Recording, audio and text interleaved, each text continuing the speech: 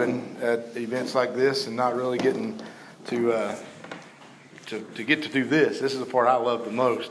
I travel a lot with Petersons and get to do some of the events that we go to, and Tron graciously allows me to speak and fill in sometimes. We had some other people that were supposed to be involved this weekend and had some changes of plans and couldn't be here, so that means you're stuck with me, and I love it. You might not, but I have fun. I do love to have fun, and I can tell you right now, good Lord, these are reading glasses. They're not seeing glasses. I can't see nothing out there. So I do. I have a tendency to get a little nervous when I do things like this, and I talk fast, so you'll have to listen quick. But I've been known to take an hour service and be done in 15 minutes, and everybody's standing around going, "Now what do we do?" So I can be quick sometimes. But God shows me things in cool ways. A lot of you have heard my duck call sermon. I've talked about what path are you on with a deer. I have a sermon called The Crow and the Eagle. And it's things that I see as I travel, as I go places. And for whatever reason, God gives me something out of it. Doesn't matter what I see. And I've sometimes it gets a little frustrating. I have to pull over at times because I see something going down the road and I'm like, oh, that's funny. Oh, shoot. And I have to go over and I'm on my notes, trying to figure out how to put it together. So I do have a lot of fun with that. And the messages get quite interesting from time to time. My duck call sermon is a good one. It's fun. I like having that one. And I need to come up with a pigeon one now. Where's Russ? The pigeon thumper over there. So. But and in light of that, I'm going to share with you a story that I saw one day. I live on a farm. Landowner that I live on his place is a cattle rancher. He's got I think he's got 100 head of steers and some mama cows having babies right now, and then he hauls cattle for a living. So he's got a big semi, and he hauls other people's cattle to the sale.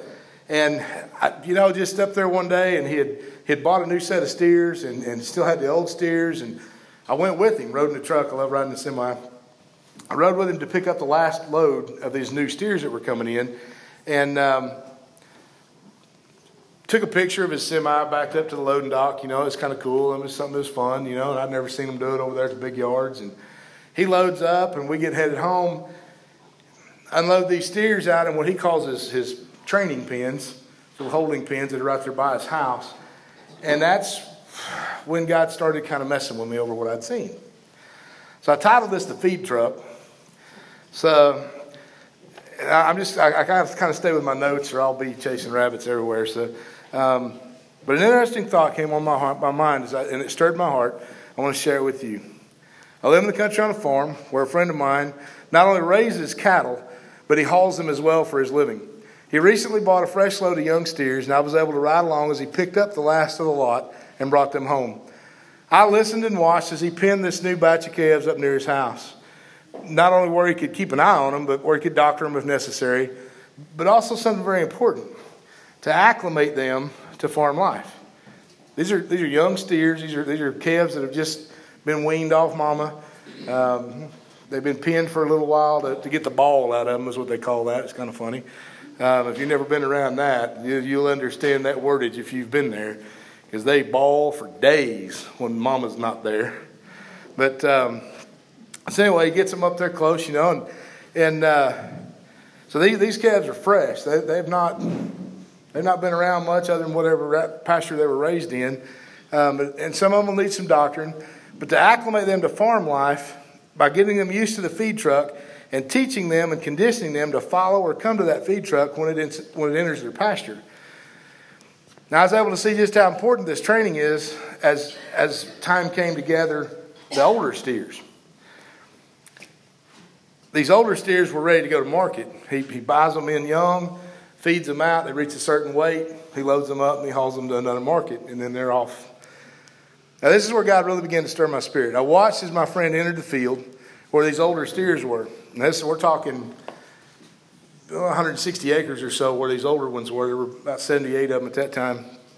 And they've got some ryegrass, and they've got grass, and they've got a creek. And You know, they've got all this food in front of them. But when that feed truck hit the pasture, all heads are up.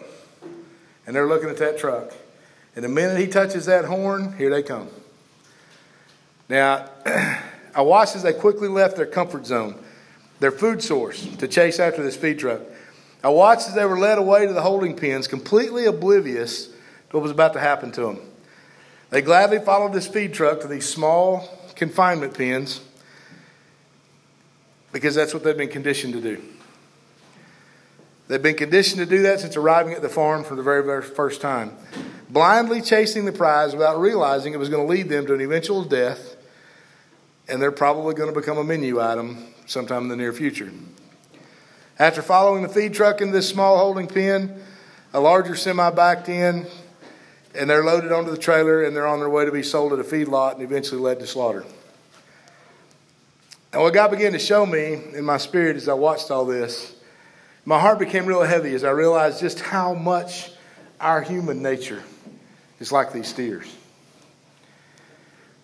We become conditioned to the feed truck. And we gladly chase it and follow it, oblivious to where it's leading us, just like these steers, to a slaughter, to a spiritual death that we become blinded to as we quickly pursue the world and what it dangles in front of us. God recognizes this trend in mankind, and he sent his only son to become the lamb of sacrifice so that you and I could choose a different path. He gave us a choice. Scripture says, but he was pierced for our transgressions. He was crushed for our iniquities. Upon him was the chastisement that brought us peace. And with his wounds we are healed. All we like sheep have gone astray. We have turned every one to his own way, and the Lord has laid on him the iniquity of us all. He was oppressed, and he was afflicted, yet he opened not his mouth. Like a lamb that is led to the slaughter, and like a sheep that before its shears is silent, so he opened not his mouth. It's found in Isaiah 53, 5-7.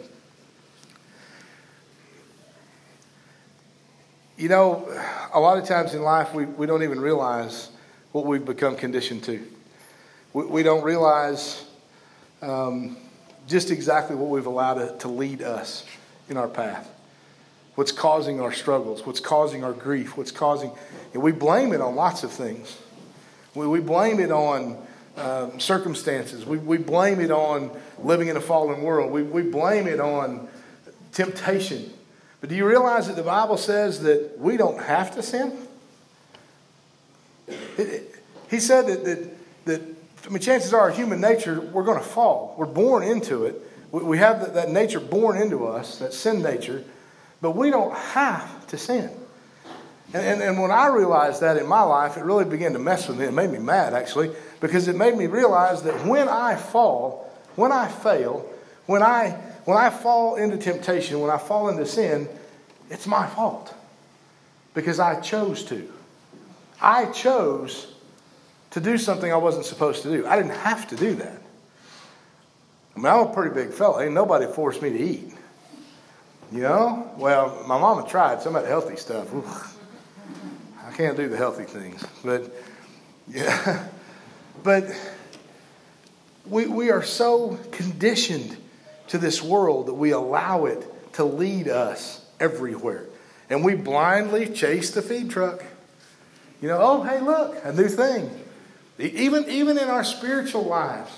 Oh, look, hey, here's a church that's not, that's not challenging me, that's not convicting me, that's not saying, hey, your life is all messed up. They're just saying, we just want to love you and we want to hug on you and we want you to be happy with us. And we follow it. All the while realizing that, something inside of us is telling us that there's a different way. Anybody ever had that guilty conscience? You realize that that's born into us too? How many of you have ever watched, I know we got a little baby in here, but when they reach that little age, where there's stuff on the shelf, how you got to baby-proof the house? We got, between my wife and I now, oh Lord, we have 14 grandkids. From 9 to just shy of nothing. I mean, so you have to, do things when they're coming over, right? To protect yourself. You haven't met some of my grandsons. You had to protect. Some of y'all have. You got to protect yourself. Chris's bunch, but if you've ever noticed, when a child reaches a certain point in their life, and they're going to do something they're not supposed to, and they look at you. Why is that? They've not understood no yet. So why is it that when they're reaching for something they know they're not supposed to, they have this guilt of, oh boy. It's because it's born into us. So there's this little thing inside of us, the spirit that God placed within us, that we know when we're doing the wrong thing. Because it's our choice. He planted that seed of choice in us from the beginning. I really wished he wouldn't have. You know, I mean, honestly, it'd been a whole lot easier if we didn't have to choose. It'd been a whole lot easier if he just said, I'm going to create you like these angelic beings, and you're going to serve me, and you're going to worship me, and you're going to do my thing, and we're going to have a great life together. But he didn't. He gave us a choice. And because of that choice, mankind fell. We blame it on the woman. Don't we, guys? But honestly, even though she was deceived, what happened? She offered it, and we took it. So who's at fault? I am, because I chose. Who's at fault in your life today? Who's at fault in the struggles that you're going through today? Who's at fault? Now, we like to blame everybody because I don't like being at fault. I don't like it being my fault. I want it to be somebody else's fault. I want it to be right all the time. And most of the time I am. In my mind. But unfortunately, that's not how life is. You know? So we've got these choices that lay before us every single day. And this is a very simple scripture that God placed in us, or for us. And it's probably the most quoted, most known, most memorized scripture of all time. Anybody know what it is? John 3:16. What does that say? It says that for God so loved the world, us, that he gave his only begotten Son to die on a cross. I'm going to kind of go off pace here. I use a lot of versions of the Bible when I study. I have the ESV and the NLT and the NKJV, and I use the MOV a lot, which is my own version. So... yeah, so I'll try to warn you when I'm using the MOV, and that's kind of what this is. For God so loved the world, he so loved you, that he gave his only begotten Son to die in your place. So that whoever believes, and I like that word, believes, because it gets thrown around a lot, and especially in religious sectors. Because in the scripture, in every version that you can find, it is plural. And I want you to understand that just that one little word, believes, in every written form that I've found of the Bible, every version that's been written, that one word is plural. Now, if you go back to the Greek and the Hebrew writings and you look for that word, believe isn't even a word in Greek and Hebrew. It doesn't exist. But what that word becomes, when they translate what was being said in the Greek and the Hebrew at that time, it becomes a process word. It's what it is. It's a process. It's not a one-time thing.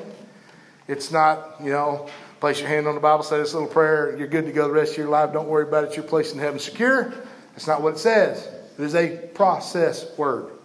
I'm not going to get doctrinal, but I just want you to understand what I think and what I see and what I've studied, because it's simple. God's word and God's ways are simplistic. They are not complicated. We complicate them. God is so simple. Because he said that in this process of life, you continue to believe in me. You continue to follow me. It's not this one-time event. It's this thing that goes on and on and on and on. It's that choice. It's that choice every single day. But whosoever believes in him shall not perish, but shall have eternal life. It's a promise. It's a promise made to all of us. Then he says in John 14:6, and I love this one, I am the way, the truth, and the life. No one comes to the Father except through me.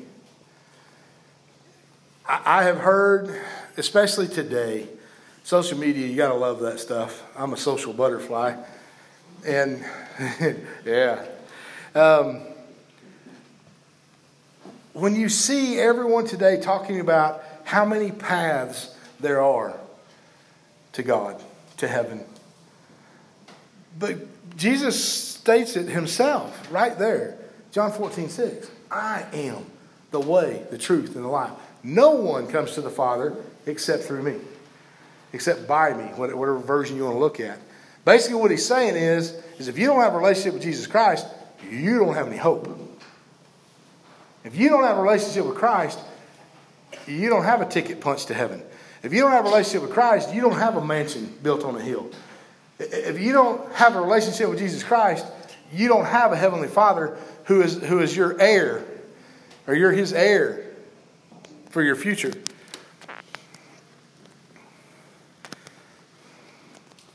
Talking longer than my phone wants to work. Jesus Christ is the key. He's the answer. He is our only hope in such a hopeless world. He gave us a choice. Don't let what Jesus did for you on the cross be in vain.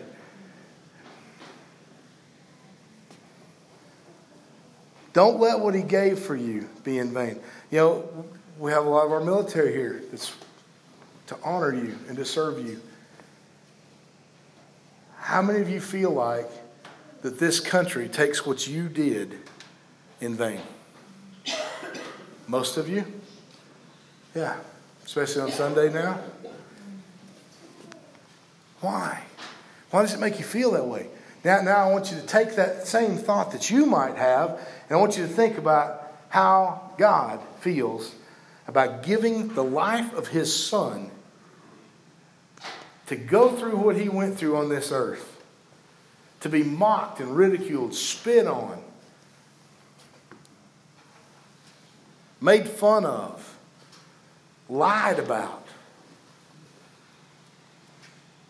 How do you think he feels about what he gave his Son for when we live our lives like hell? We take what he did in vain. But it's a choice. He gave you that choice. He didn't force you to serve his Son. He didn't force you to like him. He didn't force you to do anything. He gave you the choice. But I want to tell you today that if you continue to choose a life of hell, that's all you will ever have. There is another way. Now I can tell you that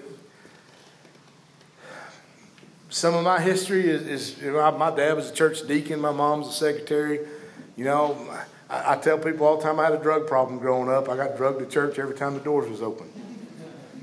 I didn't have an option. But it didn't make me a Christian. What it did was it made me hard. It gave me a hard heart because I got tired of seeing people who claimed one thing and weren't who they said they were. I got tired of that. I grew up very bitter. I grew up when I got married and had kids, and I grew up getting my family so busy doing so many other things we didn't have time for church. You know, we weren't partying, we weren't doing drugs, we weren't off in the bars, but we weren't serving God either. And it created havoc in our lives.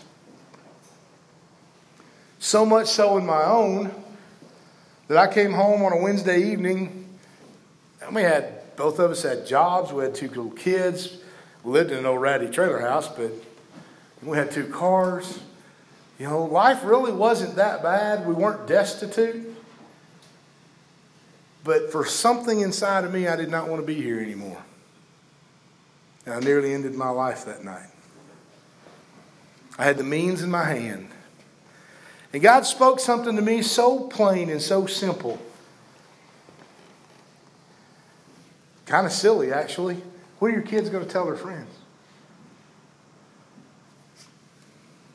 He knows just exactly what we need to hear in our lives.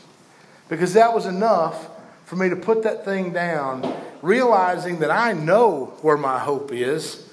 I've been taught it all my life, and I ran to it. And I've not ever looked back. Did that solve all my problems? Man, I gave my life to the Lord that night. I surrendered. I gave Him everything. I laid on my face in the altar at a kids' crusade of all things. Because I knew that I could not continue my life as it was. And I knew where my hope was. So as I surrendered my life and I began to serve Him with everything I had in me, did my problems go away? Yeah. Matter of fact, to some degree, maybe they increased. Because I really began to fight a war then. I began to fight a war for me. For my sanity, for my spirituality, for my life with Christ. I began to fight day and night. But you know what the coolest part about that is when you read to the end of the instruction book, we win.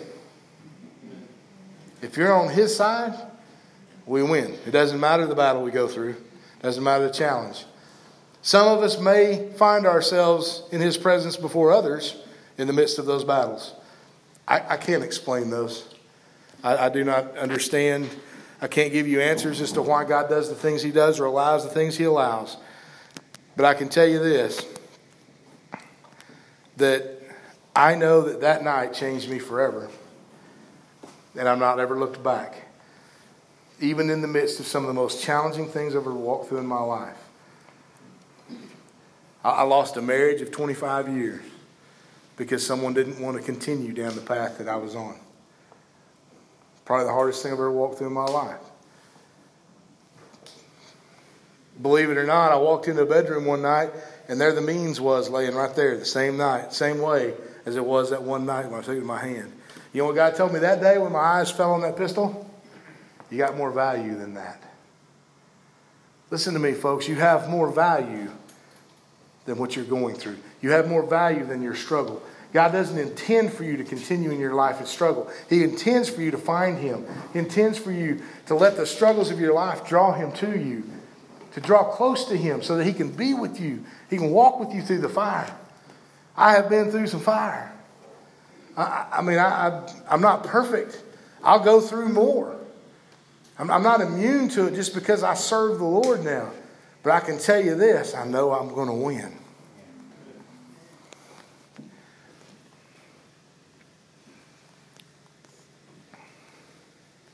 If you would, just bow your heads with me. I'm going to bring this to a close this way. Don't let what Jesus did for you on the cross be in vain. As we're here today, in this place, in His presence, this is His place, man. It's a lodge of hope. Maybe it's not a church building that you're accustomed to, but it's a lodge of hope. It's a place of reference for Him. And He's in this place today. And He's reaching out to you today, right now. His hand is outstretched. It always is. He's looking for you. What are you going to do about it? He's giving you a choice. I'm going to ask you today, just right there where you are. We're not going to make a big spectacle out of anything. That's not what I do. But I want you to just evaluate your life right now. Where do you stand in relationship with Jesus Christ? Where do you stand?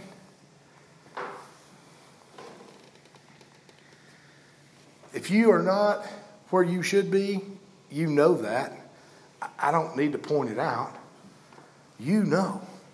And what I want you to do right now is if you're not in the place you know you should be in His life, in Him in your life right now, I just want you to ask Him to forgive you. Just ask Him to forgive you. Ask Him to forgive the sin that's in your life, the bitterness, the hurt, the pain that you're carrying, the burden that you're carrying. Ask Him to forgive you for the sin in your life. Ask Him to become the Lord of your life. Give Him the key to your heart. Let Him have lordship over you. It's our only hope of having any kind of peace in our life at all. Our God's a chain breaker. He's a pain taker. He gave his life for you. Won't you give your life for him? Let Jesus have your heart and soul today. Surrender to him 100%. Nothing held back. Open every closet door. You're not hiding it from him anyway. God knows you. He knows everything you have in your life. He knows everything you have hidden in every little compartment of your heart. Every little bitterness, every little sadness, every little weakness. He knows you. Open that door to that closet and let him in there. Let him clean your house today. Let the King of Kings clean house right now. He gave you a choice. What are you going to do with it? I've asked Carrie Bamward. Carrie, if you want to go ahead, and Carrie's going to get prepared to do some communion with us today. And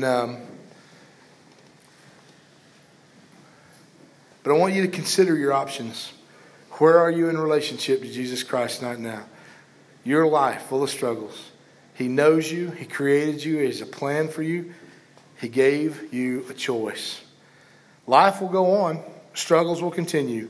But when you choose to surrender your heart to Christ, he promises to go through the fire with you, to never forsake you, and to always be with you. He is giving you a choice right now. Invite him into your heart. Ask him to forgive you. Forgive you for the sin in your heart. And ask Jesus to become the Lord of your life. And I promise you, you will never be the same again. Amen. Okay. Buster asked me to come up and say a few words about communion. And as the guys get ready, we'll have to wait and hold him. But before they serve communion, it's a very special time for Christians. And I'll invite you guys and gals to partake of these emblems here in a minute. If you're a baptized believer,